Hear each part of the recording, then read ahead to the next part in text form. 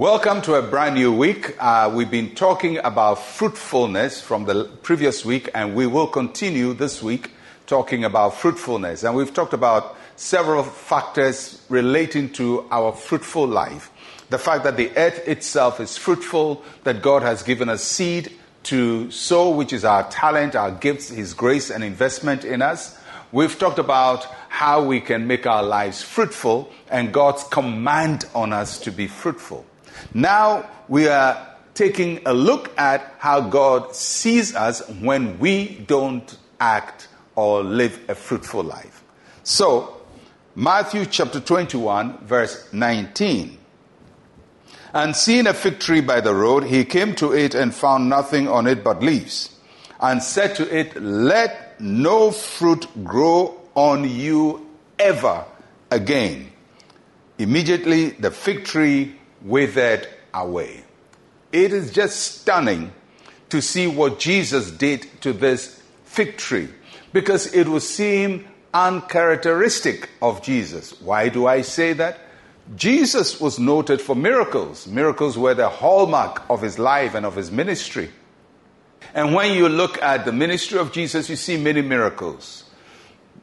In the miracles of Jesus, he takes something bad and makes it good. He takes something ordinary and makes it extraordinary.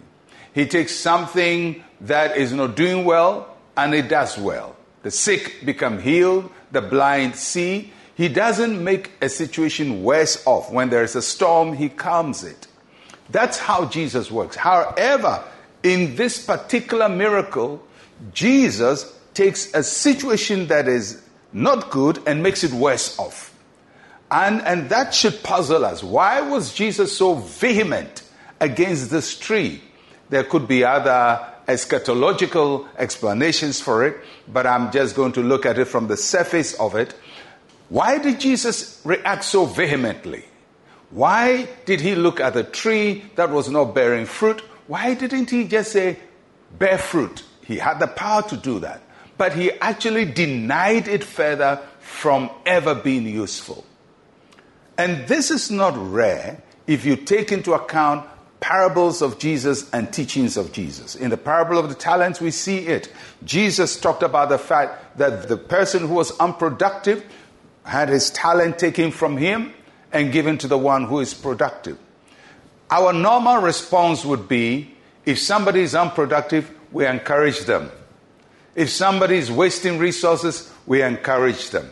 However, that is not God's approach.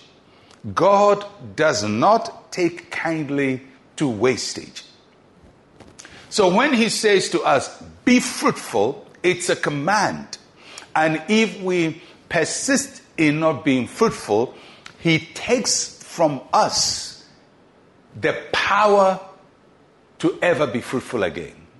And that's a very severe judgment on us. That means if God gives me his grace, he gives me gifts, he gives me ability, he opens doors for me, he gives me opportunity, and I mess it up, and I don't work hard, and I'm lazy, and I don't use his gifts well, he will take what he has given to me from my hand. That is God's judgment. So, God does not pamper fruitlessness. God does not encourage fruitlessness. And so, the warning to all of us is, if we keep living unproductive lives, squandering opportunities, abusing the gifts of God, misusing his grace, he will actually deny us everything that he has given to us. He took the one talent from the person he gave to, and he took life from this fig tree, because that story later says it withered and died on the ground because it is wasting the nutrients of the ground. If we fail to use God's gifts to be fruitful, unfortunately, he'll take his gifts and abilities from us.